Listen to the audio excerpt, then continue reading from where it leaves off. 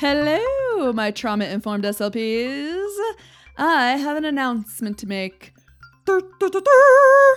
I will be presenting at ASHA this year in November 2022 in New Orleans. No way, Camille's going to be presenting at ASHA. That's like crazy. No way. Yeah, way. Yeah, she is. Because I wrote a couple of proposals and they were both accepted. I'm going to be giving 2 one-hour lecture talks at ASHA. Huzzah! And I will be there in person, but I do believe the in-person presentations are also going to be made available to virtual attendees. And I'm just excited about it, and I want to let you guys know.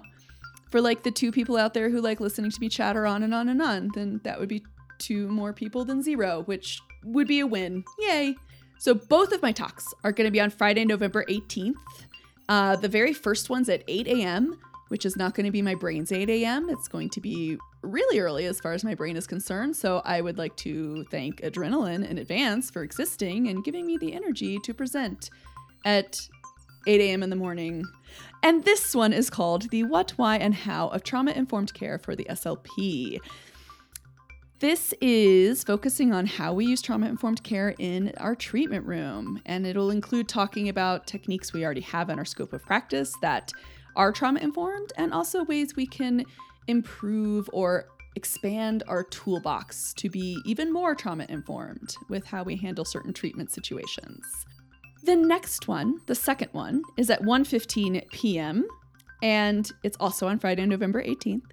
And this one is called Why Am I Struggling So Much? The Multifaceted Issue of Burnout and Strategies for Resilience. And my friends, this is not going to be a candy-coated version of resilience and how we just have to keep pushing through, because pushing through is not what resilience is, right? Wink, wink, nudge, nudge. We know that now. I'm actually going to spend a good amount of time talking about systemic things and organizational structures that lend themselves more often to burnout, and then the strategies organizations can use to help reduce burnout, and also talking about things like things that get confounded with burnout when we talk about it or experiencing it, things like secondary trauma exposure response and also primary trauma exposure responses.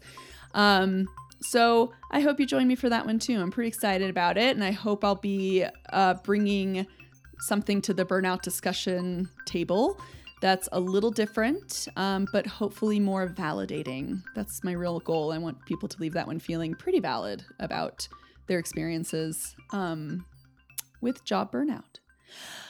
My other little side note personal goal of going to ASHA is I just want to meet more of my SLP peeps out there. I want to set up some people who might be interested in interviewing or just wanting to give me an email or something, or a list of questions they have on their mind, things that they wonder about from the trauma-informed perspective, little gray areas, the areas that are a little tough to think about or tough to sort through. I really would love that. And I would love to interview anybody at any level in their profession. It could be a student, it could be a professor, it could be someone who's been in the profession for 40 years, and it could be like a brand new clinical fellow. I don't really care who you are, but I would love to talk to you about what trauma-informed means to you and what it would mean to you as a person and or you as a professional. I'll go with either one, whatever folks are willing to do, just to open up that discussion and make it a little broader. So I've slowed down a little bit on my recording for podcast episodes because I'm working on my slides for these talks and trying to make them really good for you guys, because I want to pack in lots of information in a short amount of time, and I'm going to try to do it as efficiently and effectively as I can, because that's how I roll, y'all. That is how I roll. But I am definitely going to be recording I'll definitely be recording the podcast on the ACE study, the Adverse Childhood Experience Study, for you guys. I just don't know. My editing might be what really slows down. So I'm not sure exactly when I will be able to publish that episode, but the recording will pick up more once I get a little better grasp on what I'm doing with my slides and getting them all set up nice for everybody. So I hope you guys are as excited as I am. I'm pretty stoked. I'm a little nervous. I feel a little like, what? Why did I decide to do this? I'm a little bit crazy. But you know what?